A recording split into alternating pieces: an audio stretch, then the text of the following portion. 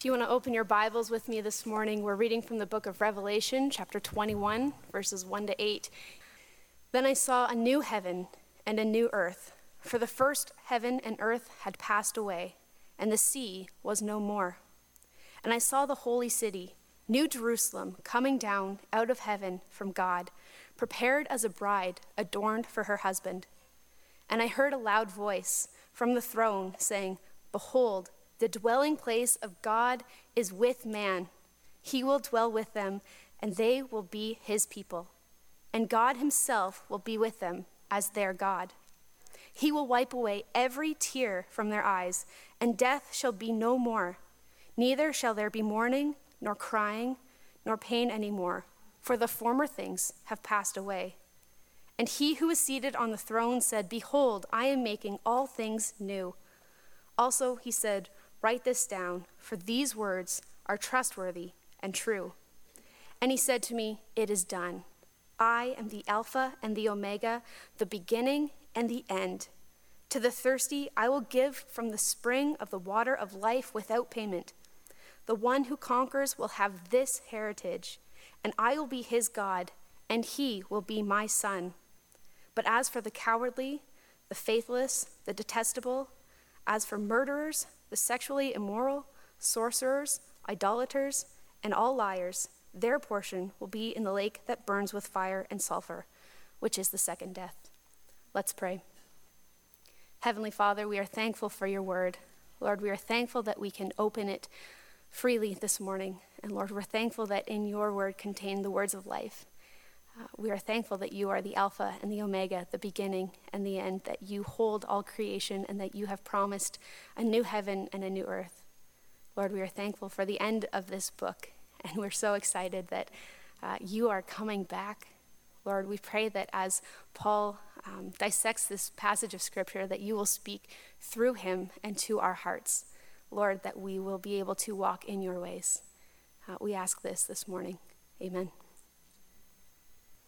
What we think about the future and the horizons of our future dreams and hopes has an incredible influence on shaping our present. It changes through our life. I've got a number of grandkids, and some of them are around 3, 4 years old now, 4 or 5 years old. And for a couple of them, their horizon is kindergarten. And they just want to get to kindergarten, like it's their dream. Their older brother is there, or they're thinking about it, and that's where they want to get, kindergarten. And so they're learning their ABCs and their 1, 2, 3s, so they're ready for kindergarten. You pass through kindergarten, and then maybe your new future horizon is high school, and maybe getting your driver's license. And so a lot of your thinking is shaped by preparing for high school, how you'll dress, what you'll wear, how you'll talk. Looking forward to getting your driver's license. Then you get through all of that, and you realize, well, there's got to be a better future than high school. And so you start thinking about what your career might be. And so your future is then shaped by maybe choosing a career or choosing a school to go to. Maybe it's shaped by the desire to get married. And so that becomes your focus. And then you get married, and you've got a career, and your future horizons then begin to be your workplace and maybe retirement. And so for the next number of years, your goal is to retire with a certain amount of money in the bank, and that future is what has shaped your present reality. And then all of a sudden you get to retirement, and you think, well, I need to have another future-shaping reality. And for many Christians, that future-shaping reality is heaven. And so that then begins to fill our thoughts and minds and impact our present. But I think there's a loss in the church. I think our loss is that our future thinking does not extend past heaven. I think any future that even sees the church as back on earth is a backward thinking future thinking. Because the book of Revelation, the last 2 chapters of Revelation, drive us beyond even heaven to an eternity spent on a new heaven and a new earth. And these next 2 chapters of the Bible are a stunning portrayal of what awaits us at the end of this age, when this world passes away and heaven and earth become united in one in this present world, except a new world. And so I think as Christians, we need to move beyond heaven, although heaven is a real place, and we need to set our sights beyond heaven to the new heaven and the new earth.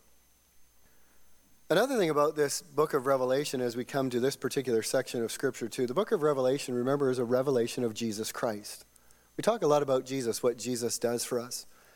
And it's very right and appropriate for us, even as we come to the Lord's table today, to think about the fact that Jesus died for me. And that in his dying for me, my sins can be forgiven, and I can enter into a relationship with Jesus and not be afraid, not be guilty, not be filled with shame. But I think we need to understand that the death and the resurrection of Jesus and what he purchased in his blood far exceeds my life. In fact, it reaches into the very corners of our universe. Because through the death of Jesus Christ, through the blood of Jesus Christ, this whole world, cosmos, has been or will be redeemed. And so we need to broaden even our thinking about the application of the death of Jesus Christ for us. And then finally, before we actually look at these texts, the text that's before us, we've been filling our minds a lot with God's way with the people of this world that reject him. And a lot of revelation has been about that, with a lot of glimpses, though, into what's waiting for the people of God. As we came to the end of Revelation chapter 20, we understood what the eternal future is of the dragon or the devil. And we know his future is forever in the lake of fire, where he will be tormented day and night. We learned that that is also the eternal future of the beast and the false prophet. We also learned that that is the eternal future of all those who take the mark of the beast and reject Christ, forever in the lake of fire. But we wonder, well, what is the future for the people of God? What is the future for the Lamb followers? Well, that's what Revelation 21 and 22 is all about. It's about the future of the church. It's about the future of the new Israel. It's about the future of the 144,000 sealed ones and numbered ones. It's about the future of this great multitude that John could not number from every tribe, nation, and people. Our future as the people of God, the new Israel, is what is opened up for us in Revelation chapter 21 and 22. And it is a grand future. As John begins to unpack this next couple of chapters and help us understand what awaits us into eternity, he describes it in really three ways. He, first of all, tells us what he sees. Then he tells us what he hears. And then he tells us some things that are said. And so I just want to simply go through that and sort of lay the foundation for us. And these first 8 verses are going to be exploded in the next number of verses in the rest of this chapter and the next one, and will open them up even further for us. So John begins very clearly by what he sees, and the first thing that he sees as we think about our future and the future of the church is he says there, "Then I saw a new heaven and a new earth, for the first heavens and the first earth had passed away, and the sea was no more." The Bible is very clear that this world in which we live is going to be destroyed. It's in various places called passing away. In another place it's called fleeing away. And in 2 Peter chapter 3, we're told that the world in which we live will one day, just as it was destroyed by water, the whole earth was destroyed by water, this whole world will be burnt up.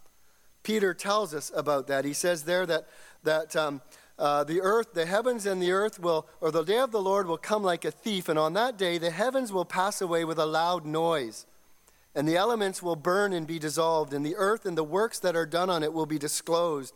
The heavens will be on fire and be dissolved, and the elements will melt with heat. In other words, this world will be destroyed. It will melt away. But in its place, John sees a new heaven and a new earth.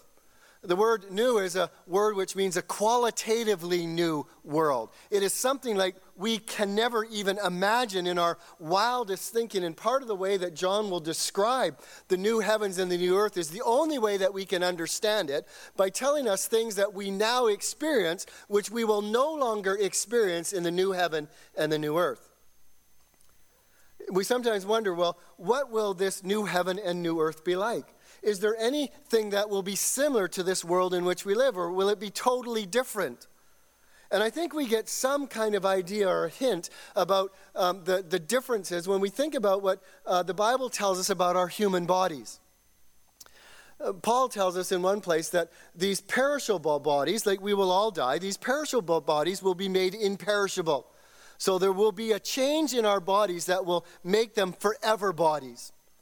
He tells us that the mortality that we experience will be changed into immortality. So there will be a day when we will never, ever die again.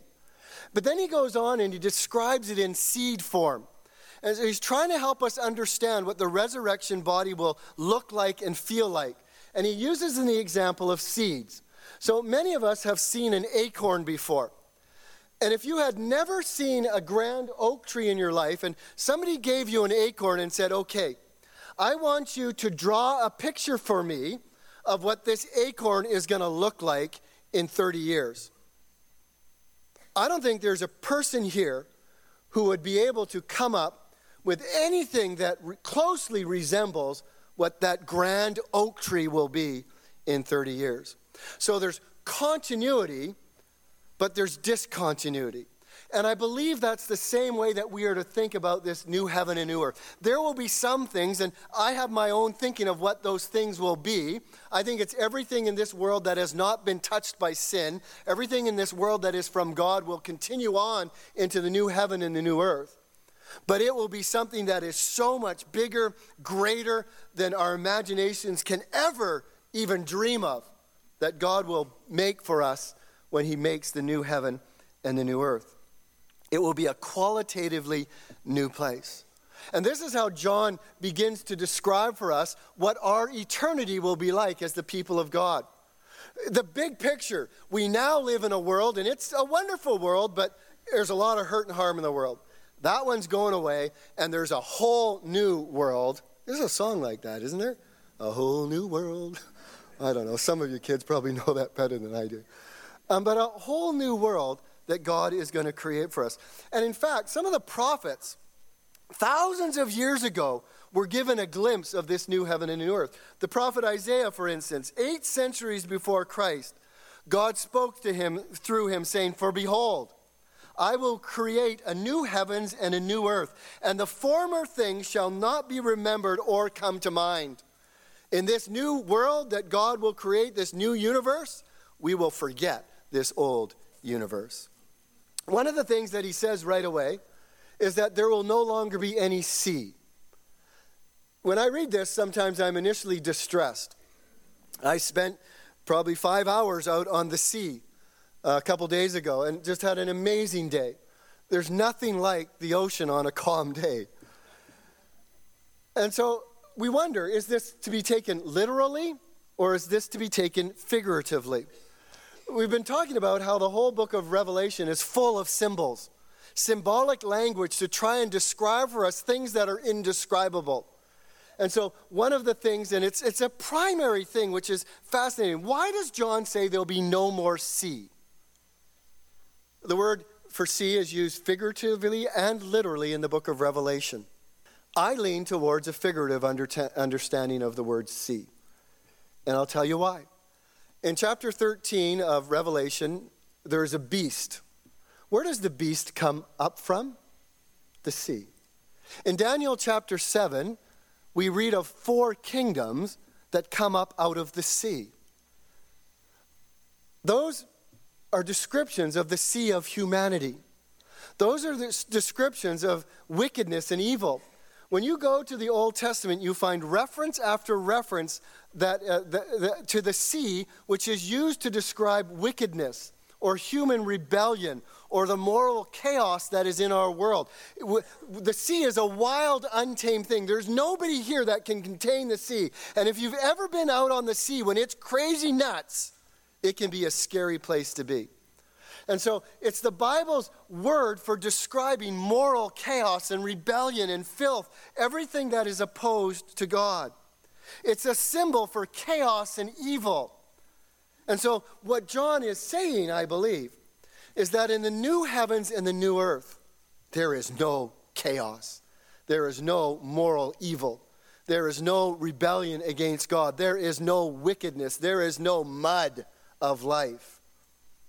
As one person wrote, verse 1 is not talking of the hydrological details of resurrected existence. It's a symbolated description of the absolute, utter, complete abolition of chaos, evil, and mud in all its moral dimensions. This is what the new heavens and the new earth will be like. In other words, in the new creation, all evil, all corruption, all rebellion, all darkness, all unbelief will be gone. I can picture that, sort of. And then he says, not only did I see a new heavens and a new earth, but I saw a new Jerusalem. Fascinating, isn't it? John doesn't see a garden. I think sometimes we've been conditioned to think, I think it's the Joni Mitchell song, I want to get back to the garden, that what God is leading us to is a return to the Garden of Eden. I don't think that's the trajectory of Scripture. There will be Eden-like qualities to this new heaven and new earth, a river of life, a tree that's in the center of it.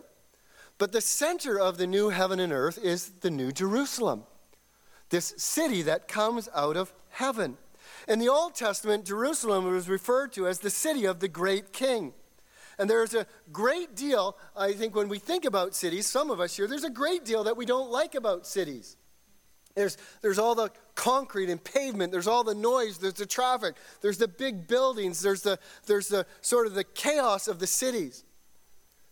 But there's a lot to like about cities. In fact, one of the things that Kath and I miss from the city when we lived for years in Vancouver is the ability to, on any given night, say, let's go for Ethiopian food, or let's go for Indian food, or let's go for Chinese food, or let's go for Vietnamese food, or pick any ethnic food you can think of, and you could find it in Vancouver. Cities are melting pots. They're attracting beacons for people from every tribe, nation, tongue. They come to the cities. And so I think what John is wanting us to begin to understand is the social dimension of city life. There are people everywhere, relationships of all kinds that can be formed in a city. And the reason I say that is because notice that he doesn't identify this New Jerusalem with material landmarks like, say, a Statue of Liberty, or the Golden Gate Bridge, or the First Narrows Bridge over in Vancouver. But he says, I saw the city coming down out of heaven from God, prepared like a bride adorned for her husband. I mean, this city is human. And in fact, it's absolutely made clear in a couple verses later, in verse 9, where the angel says to John, come, and I will show you the bride, the wife of the Lamb. Who is the bride, the wife of the Lamb? The church, you and I. The new Israel, the people of God. He says, I will show you the bride, the wife of the Lamb. And he carried me away and he showed me, what? The holy city, the New Jerusalem. And so how John pictures the people of God is as a city. The city is people and the people are the city. It's this incredible movement from a garden to this city structure that will characterize the new heavens and the new earth. So as John gives us broad strokes to start of what our future is as the people of God, it's a future in a new heaven and a new earth. It's a future in a city-like reality of interrelations with one another and social interactions with one another. Heaven is a real place, loved ones. But heaven is not the end. Heaven will one day truly be a place on earth. And then what does John hear? At last we have heaven on earth. And I have been struck by this the more I have thought about it. What's the first thing that John hears as he begins to describe now the new heaven and the new earth? Look at verse 3. I heard a loud voice from the throne saying, behold. We've talked about this before. Behold, right? Behold is not a word that we use in our language. Behold means, look at that. Stop, listen to this. Did you see that? Behold, look at that thing. And so this is a voice from heaven getting our attention. And what is it trying to get our focus on? The dwelling place of God is with man. He will dwell with them, and they will be his people, and God himself will be with them as their God. This is stunning language. This is saying now we are back into a world in which there is no sin, there is no separation. Remember that when the garden was first created, some of you know Genesis 1 and 2, that God created this earth and he made a garden and he put the man and woman in the garden. And God came down and he walked with them and he talked with them. He had a face-to-face interaction with them and a relationship with them. And then sin entered the world because the man and the woman disobeyed God. And there was this separation that took place now between earth and heaven, between God and man. And then ever since the garden, we have seen this general trajectory of God beginning to come back to earth and to presence himself with the people. And so the first place we see this is in the tabernacle. And God builds this, he gives Moses the instructions on a tabernacle, and it was a big tent that they carried around with them. And in the middle of the tent was a place called the Holy of Holies where God dwelt. They made an ark, and it said, and that is where God met them. And then they moved to Jerusalem, and they built a permanent temple there. And in that permanent temple, there was a Holy of Holies. And what happened in that Holy of Holies? God came and spoke to the people through the Holy of Holies. That was the representative place of where God's presence was. And then we moved from that to who? Emmanuel. God with us. And so now God has gone from a tabernacle to a temple to the person of his Son, and he dwells on this earth for 33 years in the person of his Son with us. And then when Christ goes to heaven, the Holy Spirit comes and dwells in us. And so what is the next logical progression of this? Not a new temple on earth, but God coming to earth and living with us. Never again to be separated from him. That's the amazing thing about this new heaven and this new earth. There will never any longer be any separation between us and God. The intimacy that's described here is extraordinary. Have you ever had times where you thought you can't talk to God? You don't feel him, you don't see him. You're going through stuff in your life and you're calling out to God and he doesn't answer you, he doesn't respond to you. It's not that he's not there, but there's just this distance. There's just this lack of ability to connect. There's a loneliness that you feel even though you're a child of God. Well, this is describing a time when that will never, ever, ever happen again. You will be present with God and God will be present with you. He will dwell with us forever and ever and ever. It's a way of saying that all the barriers between us and God have been removed. It's an incredible way of John describing this new heaven and this new earth. So what does that look like then? What does it feel like to have God with us in this new heaven and this new earth? Well, the first thing he says, he will wipe away every tear from our eyes. I'm not sure this means tears of joy, because tears of joy are wonderful things. Some of you, most of us have experienced tears of joy. They're wonderful things. It's just happiness that comes out of our tear ducts. And it's a wonderful thing. I think what he's talking about here, though, are tears that are caused by the effects of sin. Tears of pain, tears of hurt, tears of anguish. Some of you have been crying those kind of tears this week. Some of you have probably come into this building today and it's all you can do to hold back your tears because you've experienced so much pain and so much hurt this week. One of the ways John describes for us this new heaven and new earth is that there will be no more tears. God will wipe away tears from our eyes. That's a way of saying that all the things that cause us to have tears will be non-existent in the new heaven and new earth. I think another way to understand this, and I don't know if this is biblical, this is how I'm thinking right now, that not only will God remove all the causes of our pain and hurt that bring tears, but I wonder if in part what this is also saying is that God will show us how those things which caused us pain were used by him for our good. For God causes all things to work together for good to those who are called by him and who love him. That's just speculation on my part, but it's like, isn't that what some of you want to know? God, why? Why did this happen in my life? Why did I suffer this?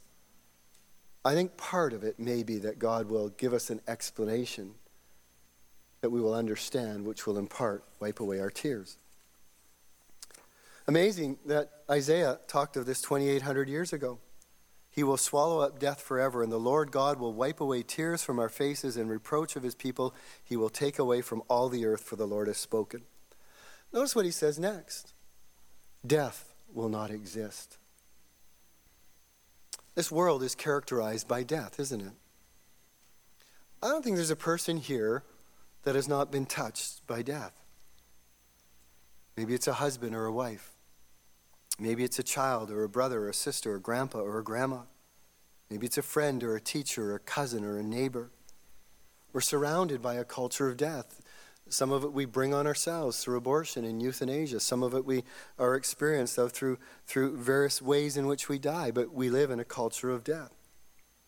Can you imagine a world without death? That's what John describes the new heaven and the new earth like. Why? Because Jesus has conquered death. Why? Because death has been thrown into the lake of fire. Death no longer exists.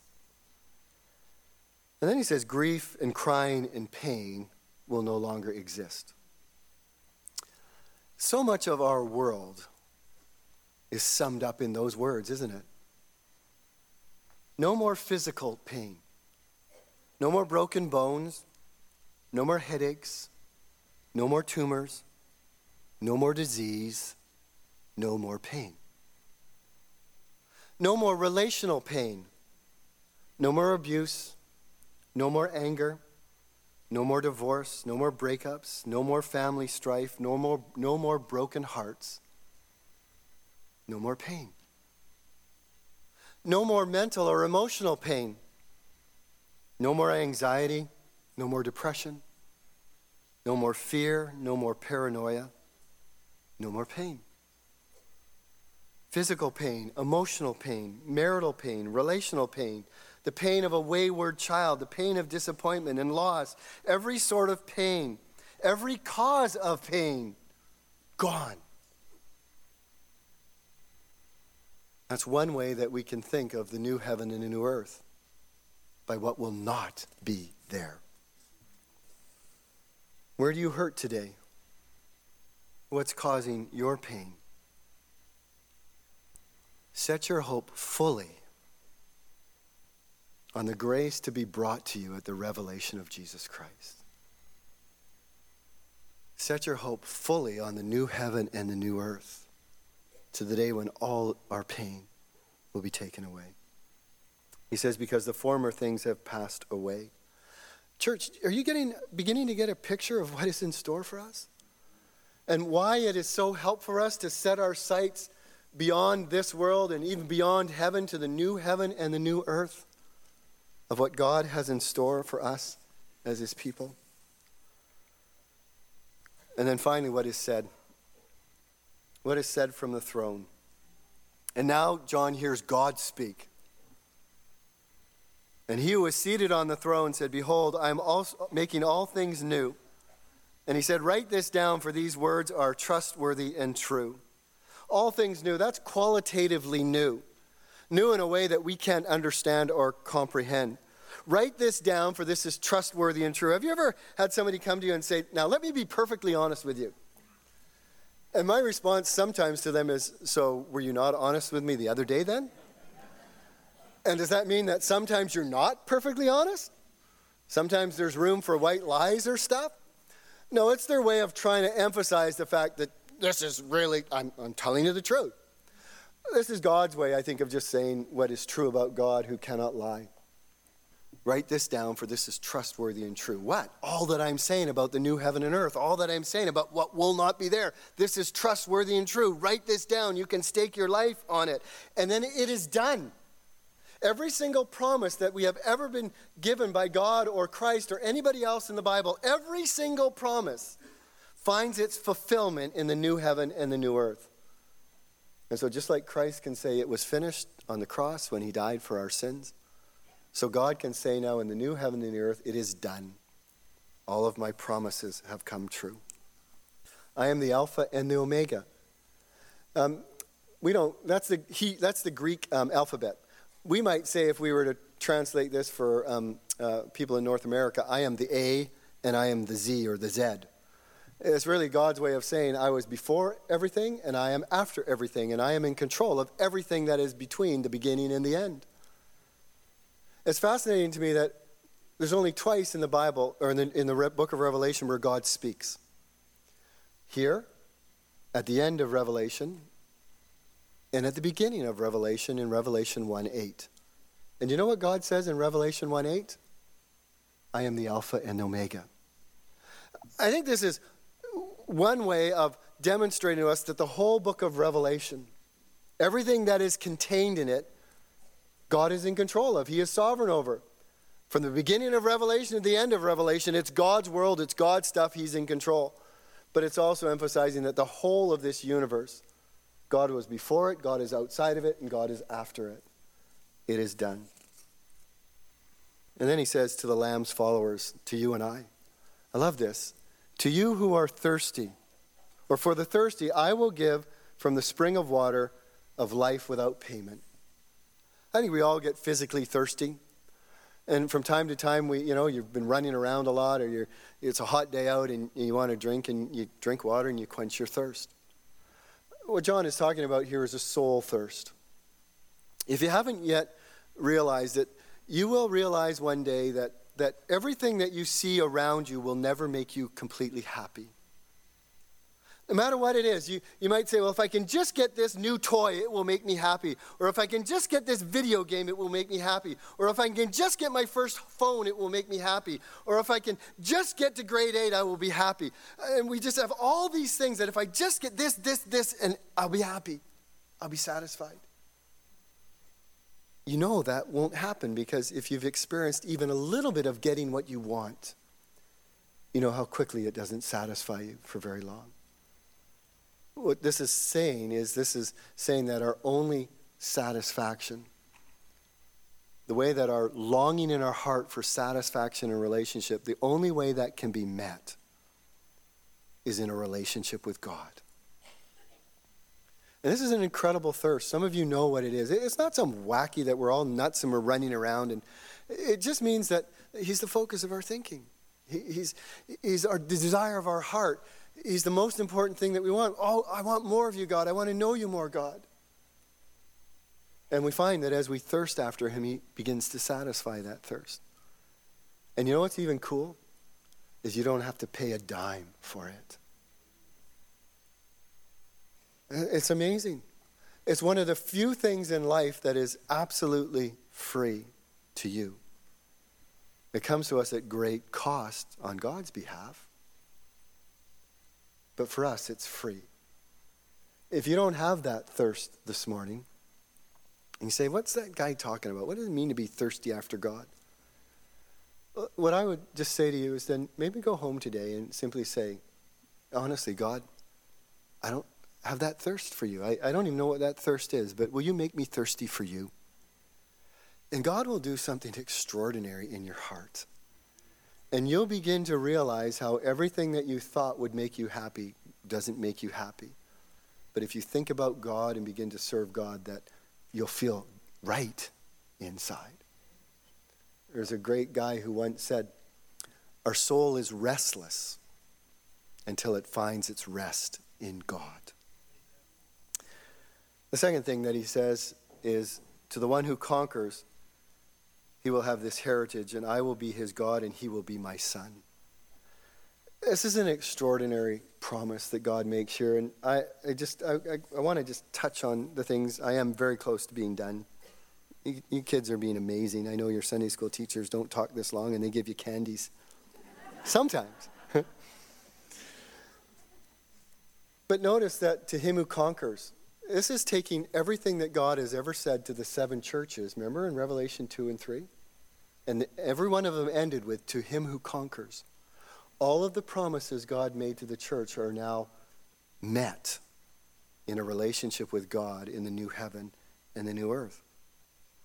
But it also tells us something about how God sees us. This is not plural, and it shouldn't be translated here that how God sees men and women. It's appropriate in other places, but this is a specific reference to how God sees his Son, he will see us. Isn't that extraordinary? When God looks at Jesus Christ, his beloved Son, with all the love, with all the relationship, with all the care, with all the appreciation, with all the satisfaction, with all the joy that he looks at his Son, he looks at you and I with. We're not the second sibling, we're not the third sibling, we are the first sibling. It's extraordinary. Behold what manner of love the Father has given unto us, that we should be called sons and daughters of God. And finally, I think it says something about the image of God in us is fully restored. That was what we were created to be, to perfectly reflect God. In this new heaven and this new earth, we will be now perfect image bearers of our Father. That's the hope for the people of God. That's the future for the people of God. The future for those who don't know God and reject God is the lake of fire. Father, thank you for our time together in this particular passage of Scripture today. I thank you for the way it's beginning to open our horizons about the future that awaits us, after heaven even. What a grand future it is. And Father, as we do know that our future thinking does shape our present reality, so would you help us to begin to look farther down the road?